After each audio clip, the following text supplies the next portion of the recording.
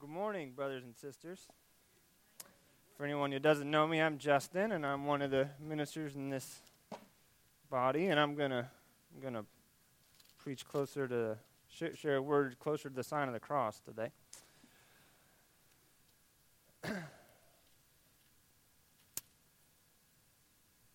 Today's passage in the lectionary that we typically follow around here comes from John chapter 3, a conversation that Jesus has with Nicodemus that many of you might be familiar with.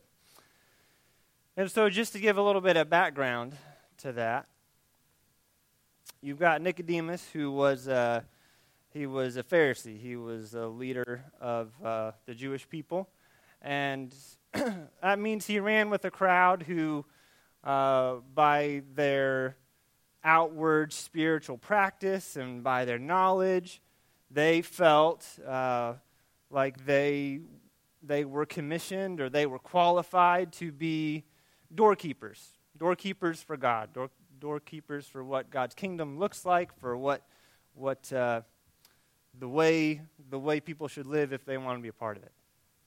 And so Nicodemus comes to Jesus at night, interestingly. And we don't know a whole lot about why he came, but he opens with a flattering statement for Jesus. He says, Jesus, is clear that you are a teacher straight from God. You know, no one could do the things you're doing if God weren't in on it. And so Jesus responds. His immediate response is with this teaching that really throws Nicodemus off. He says, well, yeah, that's great, but let me tell you something.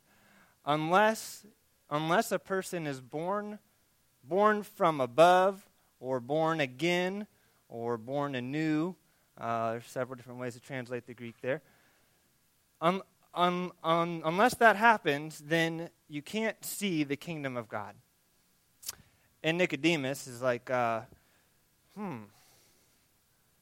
I see, I'm like 5'10", and there's I know some shorter people, some lighter people, thinner people, woman's womb. No, that doesn't work, Jesus. What are you talking about? And so Jesus tries again with, he tries it from another angle, though. He says,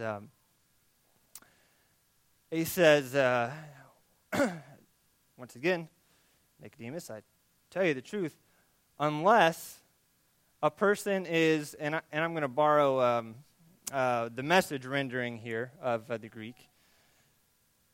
I love the way Eugene Peterson said this. Unless a person submits themselves to an original creation, the original creation, the Spirit hovering over the waters creation, and unless a person gives themselves to a baptism into new life, then they cannot enter God's kingdom. And once again, Nicodemus is like, what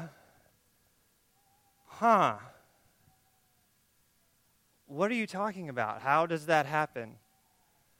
And so Jesus, he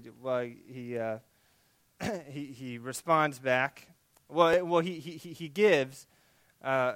He tries to give Nicodemus a metaphor to work with, something he can relate to. He says, "Well, this rebirth teaching that I'm sharing, I mean, it's you know that the wind is there, like you hear it rustling through the trees. You're aware it blows this way and that, but you have no idea where it's coming from or where it's going." I said it's kind of like that. It's like that with this rebirth that I'm talking about, being born again or born from above. It's not predictable. It's not certain. It's not something you can control. It's not something that you can know by the type of knowing that says, I'm certain and I know exactly how it works, and I can license the information and I can control the narrative. And so even though Jesus gives Nicodemus, he tries to clarify it for him. Nicodemus still is like, I have no idea what you're talking about, Jesus.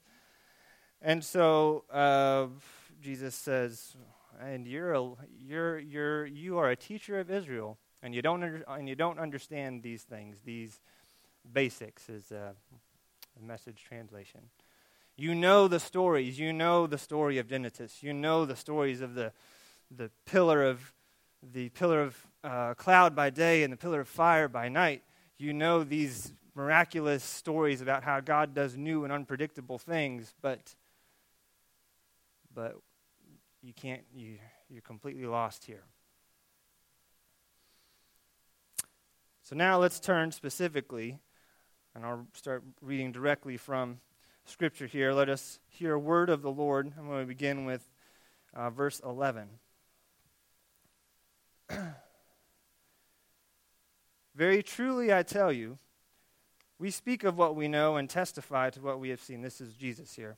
This is all Jesus. Nicodemus doesn't come back into the conversation. Very truly I tell you, we speak of what we know and testify to what we've seen, but you do not receive our testimony. If I've told you about earthly things and you don't believe, you don't trust me, how can you believe if I tell you about heavenly things? No one has ascended into heaven except the one who descended from heaven, the Son of Man.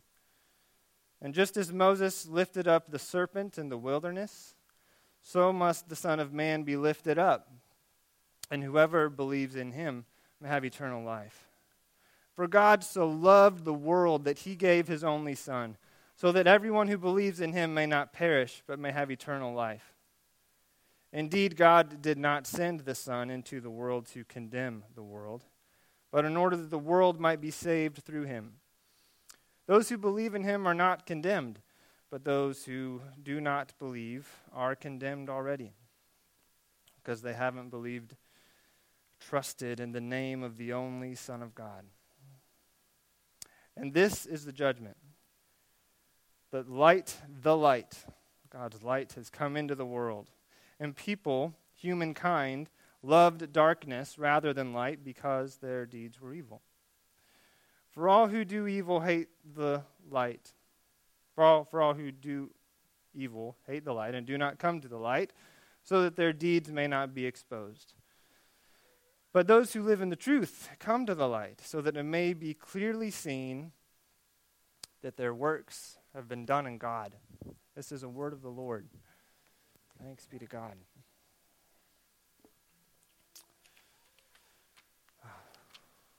All right. I'm going to try not to rely on this. Jesus, help me. So, the first thing is I've been living and been gripped by and wrestled with this text this week. Is that Jesus, so he seems to be rather unambiguously trying to clarify for Nicodemus who he is. You know, that he is the Messiah. He is the Holy One of God. He claims this title of Son of Man, and there's a history that goes with that goes back into the Old Testament that I won't bore you with here, but you know it's pretty cool if you want to ask me about it afterwards. But he seems to be pretty clearly trying to tell Nicodemus that this stuff I'm telling you, yeah, it would sound crazy. Like I would get it if I was just an ordinary person who was born and conceived and born just like everyone else. Like I would get how that sounds completely crazy, the stuff I'm telling you. But I'm not. I am the one who came from the presence of God, the unmediated, full presence of God. I think we sometimes need to capture a different understanding of heaven than what we may first think of. Let's think of heaven in this passage as the realm where God's God's full and unmediated presence exists and shines. It's the place of existence where God's will is done, and God's will runs wild and free and just covers everything without any sort of hindrance or obstacle or sin or death to get in the way. And so Jesus is saying, this stuff about the Spirit, this stuff about being recreated from scratch, about taking this big mess of chaos and nothingness and bringing order and life to it.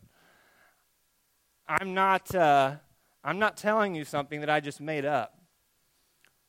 I'm telling you something that I know, that I came from, I know by experience and who I am.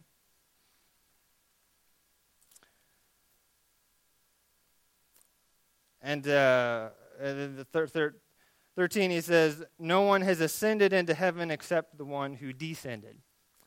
I like that language, this image of heaven and earth being bridged in Jesus, in the Son of Man. And I think that's really important for stuff that he's going to go on to continue saying. I think it's because of that, because of Jesus is this sort of bridge where the life of that connects the life of heaven and the life of earth, where we can pray the life of earth. We pray for God's will to be done on heaven as in earth, but it's not an unblemished reality, right? There's still a lot of stuff and sin and death that gets in the way. So then, in 14, Jesus makes this comparison, and it ties directly into the Numbers passage that we read, which it makes sense then why it was included within the lectionary. It says, just as Moses lifted up the serpent in the desert, so must the Son of Man be lifted up. Now, Nicodemus certainly had no idea what that would have meant. Jesus' disciples, at the time he spoke it, probably didn't know what that meant. But we, as the inheritors of the Christian faith, sons and daughters of the church, we know that Christ being lifted up refers very explicitly to his crucifixion. And so there's got to be some sort of direct correlation then between the sign of the cross, Jesus being lifted up for salvation, and what happened back in Numbers, which is kind of a strange story. I actually went back and I kind of skimmed through the first 20 chapters of Numbers. I did not read them. I'm not that have that much of a photographic memory, but I skimmed through and the specific passage that's brought out in the lectionary is actually kind of a snippet of this larger cycle that happens in the narrative of Genesis, where you've got, like the first part of Genesis is kind of the boring stuff of like numbering the tribes and figuring out who does what with the temple, and you have to do it this way or else bad stuff happen, like exactly this way. And so it's kind of long and dry. But then the people break camp after, having been led out of Egypt. And on the other side of the Red Sea, the people break camp, heading towards the Promised Land. That's what God says. That's the promise that God gave Israel. He'd lead them to a Promised Land. And from the very beginning, there's this pattern that develops where the people just grumble. Like that's how the chapter opens, multiple times. People got impatient. The people grumbled. The people started complaining. And usually, this theme of food and water does repeat itself. And so the theme also happens, the cycle also happens, that when the people abandon their trust in God, when they question whether or not they really want to still be part of this covenant relationship where, yes, God brought them out of Egypt, out of a life of slavery, out of a life of being oppressed, and now they're in this new life where God is providing for them. God provides this manna. The manna is this dew bread that shows up every morning. And God provides the water. They are in a desert, so obviously there's not just lakes and rivers flowing around everywhere. But in Numbers 20, just before the lectionary passage, the people are complaining about water. And so what usually happens when the people complain is that they go to Moses, and because he's their leader, and then Moses, like, oh, this is so frustrating, so let me go talk to God and see what God says. And then God usually gives Moses a specific instruction about how to deal with the situation. But that kind of makes it sound trivial, but there is also, it's not trivial. Certainly the way that Numbers portrays it. This isn't just about a little bit of grumbling and a little bit of complaining. This is the people's sin. This is the people breaking their covenant relationship with God and abandoning trust in God. And so it brings destructive consequences upon the camp, upon the people. Every time this happens, usually in previous chapters, it may take the form of like fire, may take the form of the earth opening up its mouth.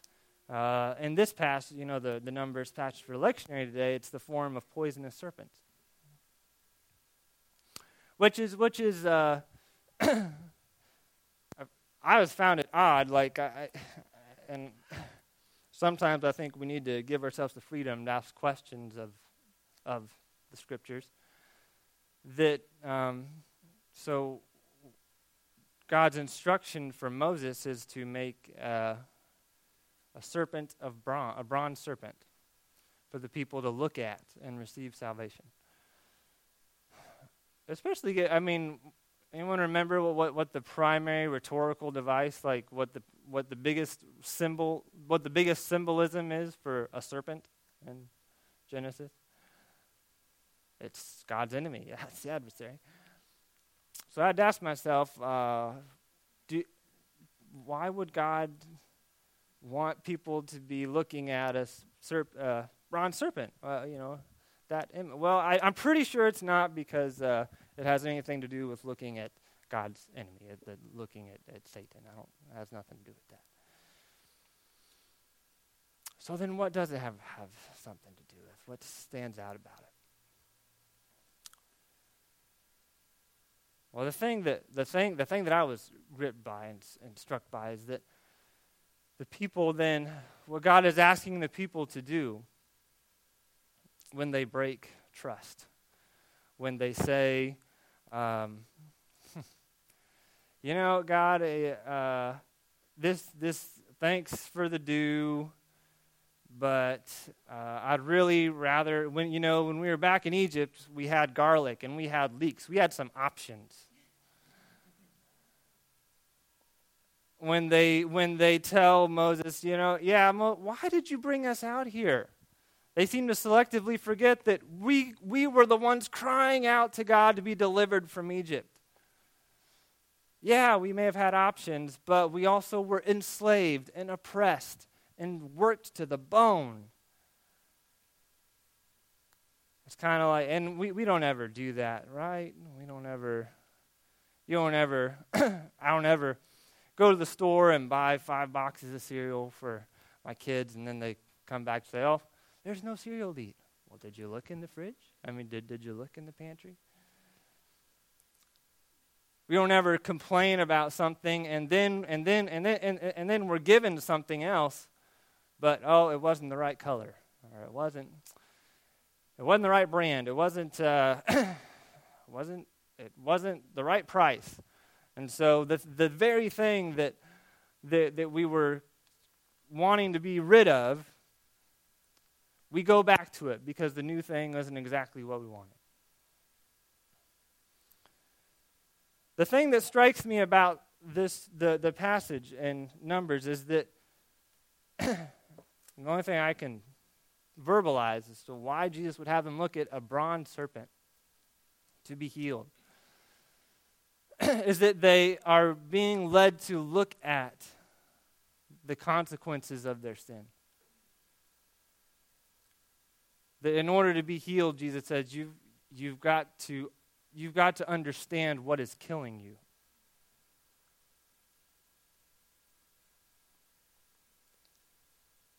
And so, how does that correlate with the cross, with Jesus being lifted up?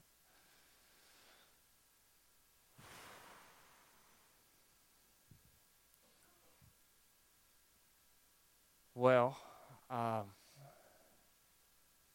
think God wants us to see the consequences of our sin. I think God wants us to see that when sin and death run amok in our hearts, in our families, in our communities, in our nation, and in our world, that it is shameful and dishonest and bloody and violent.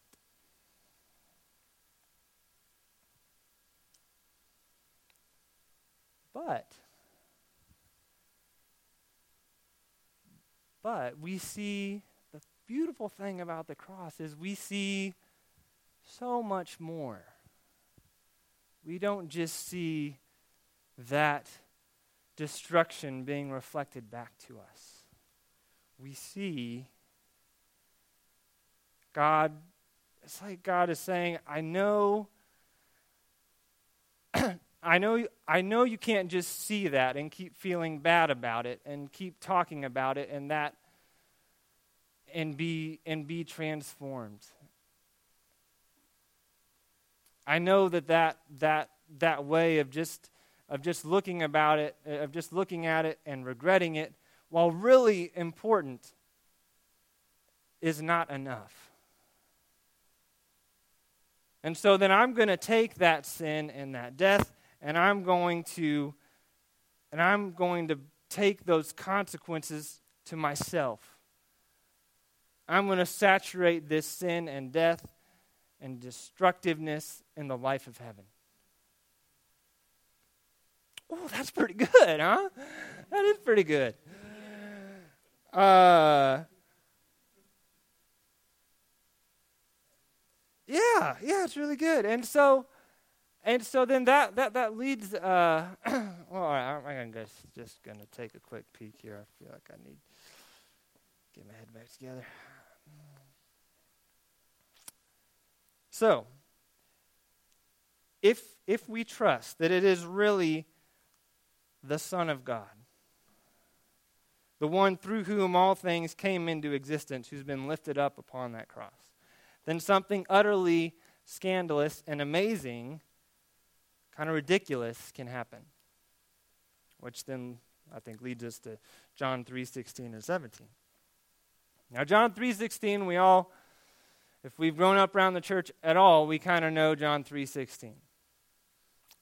You're probably not going to go into any sort of Christian bookstore and find a verse that's put up on placards and Christian home decor more than John 3:16. So it's one of those statements that it's really easy to get just really comfortable with, right? But when I've been working with it and trying to live under it this week, it's beautiful, but it also has made me uncomfortable. And I think there's several reasons for that. And I think in order to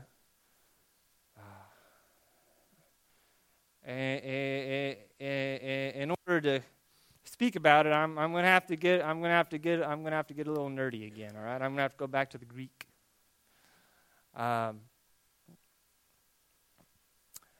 first, I'm going to focus on this word for world. For God so loved the world. Now the word is cosmos. That's it's inflected in different ways, but that's the Greek word cosmos. That's where we get words like cosmology or a cosmonaut. For God so loved the world. That means like the universe. That means like the totality of everything God has made.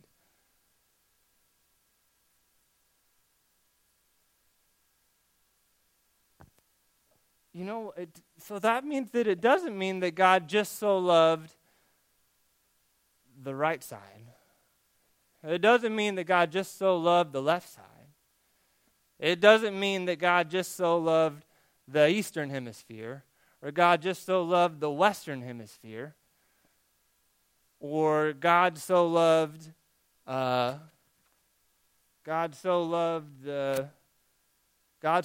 capitalists, or for God so loved the socialists.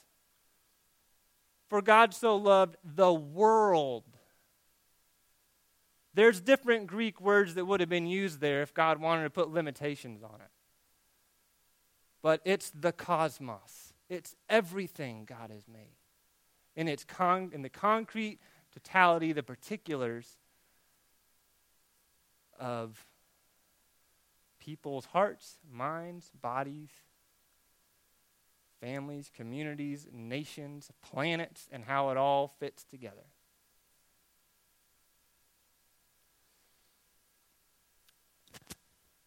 For God so loved the world that God gave his only Son. So that all who believe, and let's be really clear. Nicodemus, I think, believed a lot of things that were factually true about God and God's story. But that wasn't enough to see and enter, to be grasped by Jesus' teaching. To believe it's about trust. It's about being a part of this covenant relationship and covenant journey with God.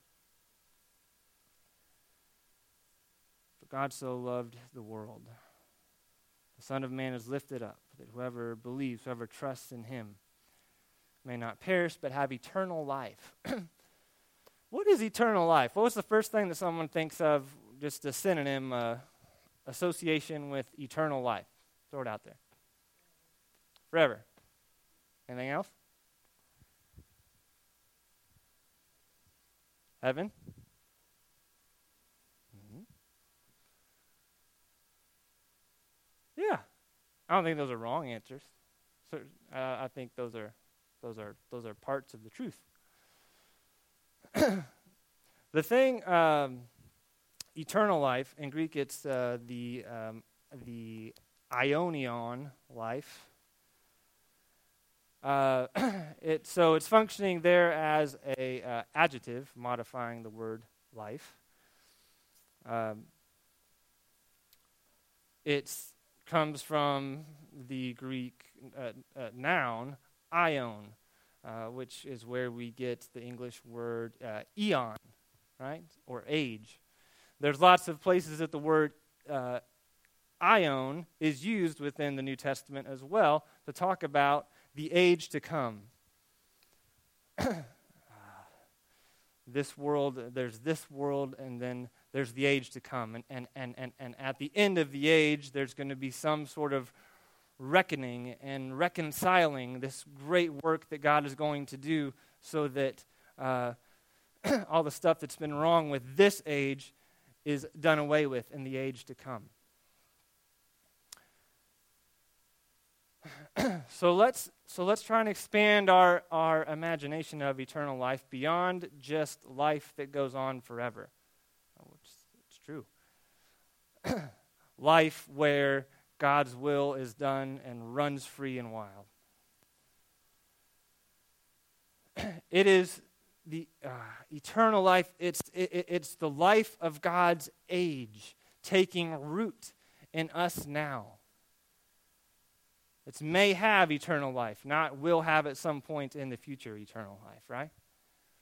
And we've often thought of, the evangelical baggage has often been to think of saved and eternal life as but what happens after we die, right? But this is present tense.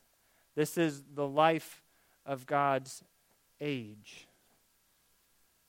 The life where God's will being done on earth as in heaven is more than just a prayer, it's a reality. The whole and everlasting painting of what life could look like if sin and death weren't constantly tearing the canvas. Right? That's what Jesus is talking about. I think that's pretty good too. I do. God help me, because I don't know how often I experience it, but I really think that's what Jesus is talking about. And so salvation, this righteous reordering of relationships between humans, communities, nations, and the rest of creation, which brings peace and justice instead of violence and abuse. That's what salvation is from Genesis 1 to Revelation 22. That's what God has always been about and will always be about from the beginning of when things came into existence to the ending when things will be made new. It's not individualized. This is not escapism. It's not just our hearts. Yes, that matters. It totally matters. The Scripture's clear that matters. But I'm not sure we have a hard time remembering that as much as we need it and have a hard time experiencing it.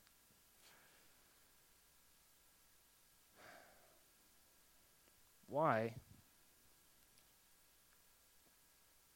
Why do we have such a hard time experiencing it? That's what I've had to ask myself this week. Why is it possible that something so amazing and ridiculous could become just a pretty ordinary statement for me? So I grew up with that. I know that. That for the church as a broad global church, it's a cliche. It's something we put up in our homes.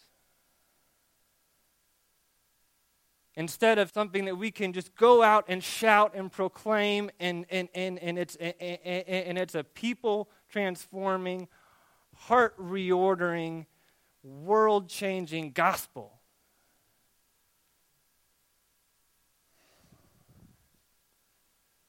Now, y'all may have already known all that, and it's probably just me who has to be asked and convicted about God, what gets in the way? Why, God, do I still feel like so often I'm in a dark place? That there's darkness in my life and I don't know how to overcome it, and it becomes just something I get used to living with. I tell myself as long as I'm not, really crossing the line, as long as it's not, as long as it's not pornography or, I'm really just obviously hurting someone, then, I'm good. I can. So I'm just gonna have a conversation with Jesus for a minute, and y'all can you can listen, but this is it's probably just me.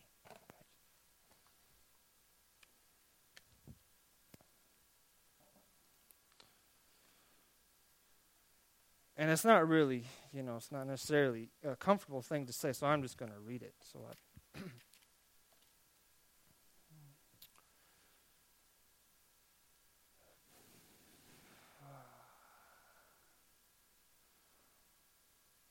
So why, Jesus?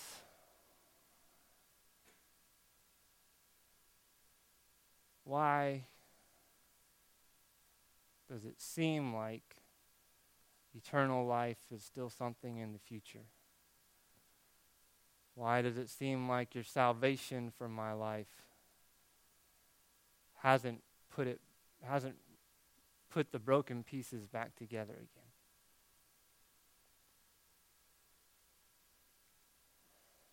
Well, I think because you've been lifted up, but I still keep lifting my eyes to other signs, looking for salvation. Maybe it's politics of the red elephant or the blue donkey. Maybe it's Uncle Sam. Maybe it's the raging bull of Wall Street. Maybe it's the stars and stripes that's supposed to keep it all together.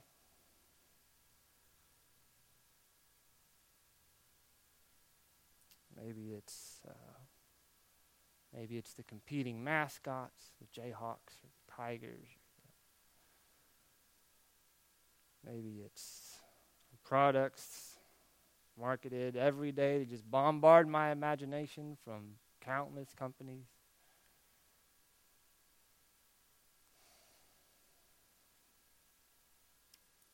I just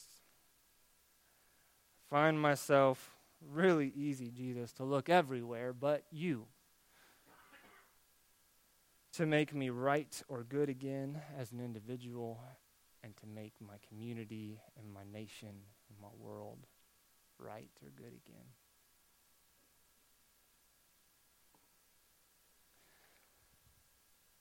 And, at least at first, it would be easier, Jesus, these other signs, other ways.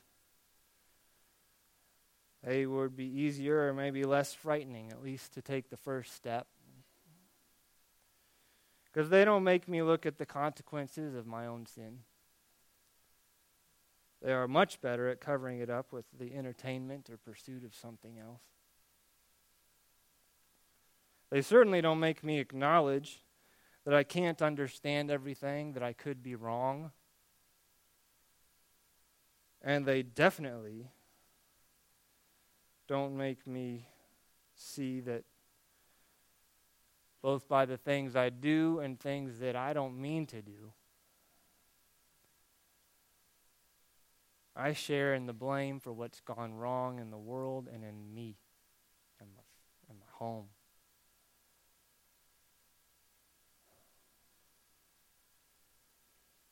They tend to be a lot better at justifying the blame away and just flinging it on someone else. Oh, God, help me.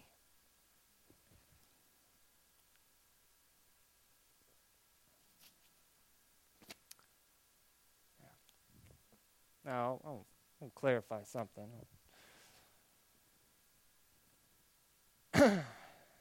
If New Beginnings as a people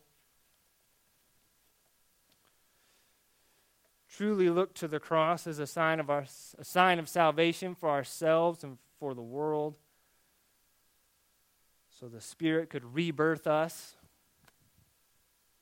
kind of start from scratch, then I don't expect that all those other signs that I mentioned would vanish, that they'd be cut out of our lives. I doubt that. Some of them might. I'm not God. I'm not the one who hovers over the waters. And as I've been grasped by this teaching, I think being born of the Spirit has to mean that I would be willing to let them go, even the ones that I am certain of how good and right and true they were before the Spirit starts blowing around. And trust me, I have them. I have what I think is right. I have what I think our politics should be. I have what I think our economics should be. I had them in Jesus' time too. Had political parties. You talk about capitalists. My goodness, the Romans, the Roman Empire, spectacles and businesses and markets flung across the globe in ways that had never been seen before. You had the socialists, had the Essenes. People thought, oh no, we should just withdraw to ourselves and be our own community and just take care of ourselves and forget about everybody else.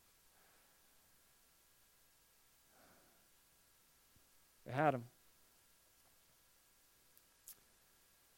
I imagine that a lot of those signs, they'd still be part of the mix of who we are as people who get paid, have some fun, meet daily needs, deal with illness or stress, medications, and people who are concerned about how power and wealth accumulate in society. What happens when an election comes around? So, I'm not suggesting that it's all bad and that the cross just completely replaces them. But the cross does judge them. The cross says they are not the sign of salvation. At their best, they can offer gifts and ways to help and deal with the sin and death that runs amok in the world. And so it can be part of the mix. God will probably give us a lot of those symbols and signs back if we say you can start from scratch. But at their worst, those symbols have a way of being animated by God's enemy and taking on a life of their own. And instead of gifts that we offer to bless and help, they put in our hands a sword to wield against each other, to divide and destroy, to say the darkness is everywhere else but inside of me and what I know.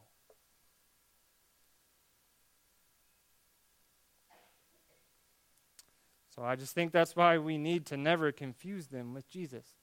Never confuse them with God's kingdom that's revealed in the cross. Or allow them to become a higher priority. Because it's only God that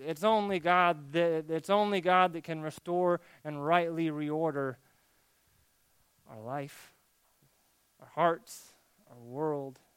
It's only God who can bring salvation. Now, there's something else amazing about the cross. And I'll stop here as far as preaching goes. And it's true of God's Spirit as well. It's something that truly no other sign would even dare to boast. The cross, somehow, even though there was this particular moment in time 2,000 years ago when God said, all right, I'll get up here, I'll be lifted up. I'll put myself on this sign that an empire invented to keep people down and to flaunt its power, to threaten. I'll get up here and I'll take this sign and I will redeem it and transform it and make it a sign of salvation. Yeah, that happened at a particular point in time, right? 2,000 years ago. But if we look at the scriptures in Revelation, when John is having this vision about what it may be like at the end of the age, when there's this reckoning and God ushers in the renewal of all things. When God has a vision of the throne room of heaven, he sees of the Lamb. He sees Jesus, but he sees Jesus as the Lamb that was slain. Jesus resurrected. What? With still the holes in his wrists and in his feet. And then also in Revelation, there's this part in chapter 13 where it talks about the book of life. That there's this book of life that has the names of all the redeemed in it. And it's the book of life that's kept by the Lamb who was slaughtered from the foundation of the world. So somehow this cross that was originally meant as a torture device at a particular point in time, from the point of view of God's salvation, fills history. It goes back to the beginning of all things. And it's the Lamb that was slain at the end of all things. Kids can come in. Yeah, you guys can come in. Yeah, you're fine. Oh, no, you don't be sorry at all. You don't be sorry at all.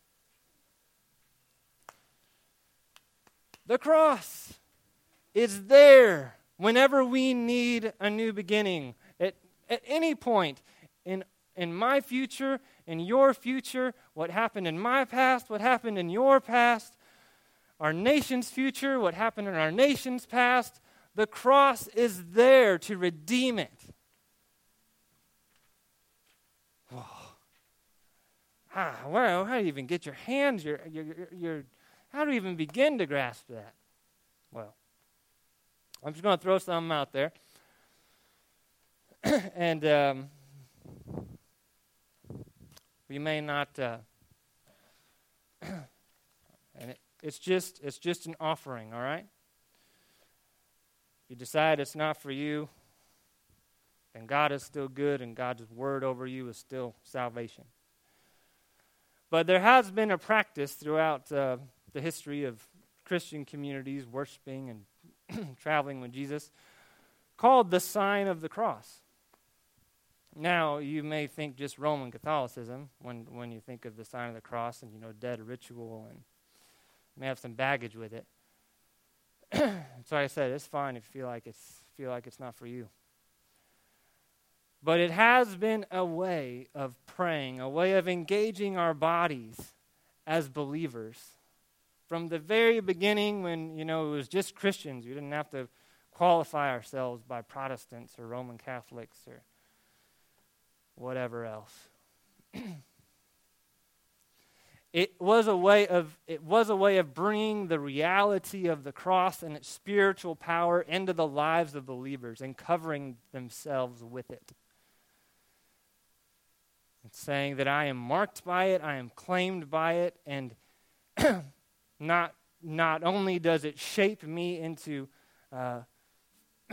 following the Spirit and following Jesus, it also protects me. There's a power there protecting me from sin and death when I cover myself with the sign of the cross.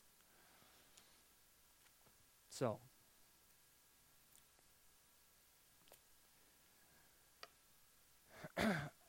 last week, for those of you that were here, I say we continued in our practices and offered a space for public confession. And so I'm going to just lead us into creating that space again. And if it doesn't get filled the same way, then that's fine. God is still good. God is still here. We've still been worshiping. But as a part of the sign of the cross leading us to say, I do need to look at the consequences of my sin. We're going to open that space. But like yesterday, because the sign of the cross is no longer just a sign of it's not a sign of being overcome by death and sin, it's the sign of overcoming it. So when a confession is spoken from one side, will the other side respond, Christ is lifted up over you, brother or sister, depending on, whoever's speaking. And then would we all receive that that proclamation of release from sin by saying, let us become who Christ has made us to be.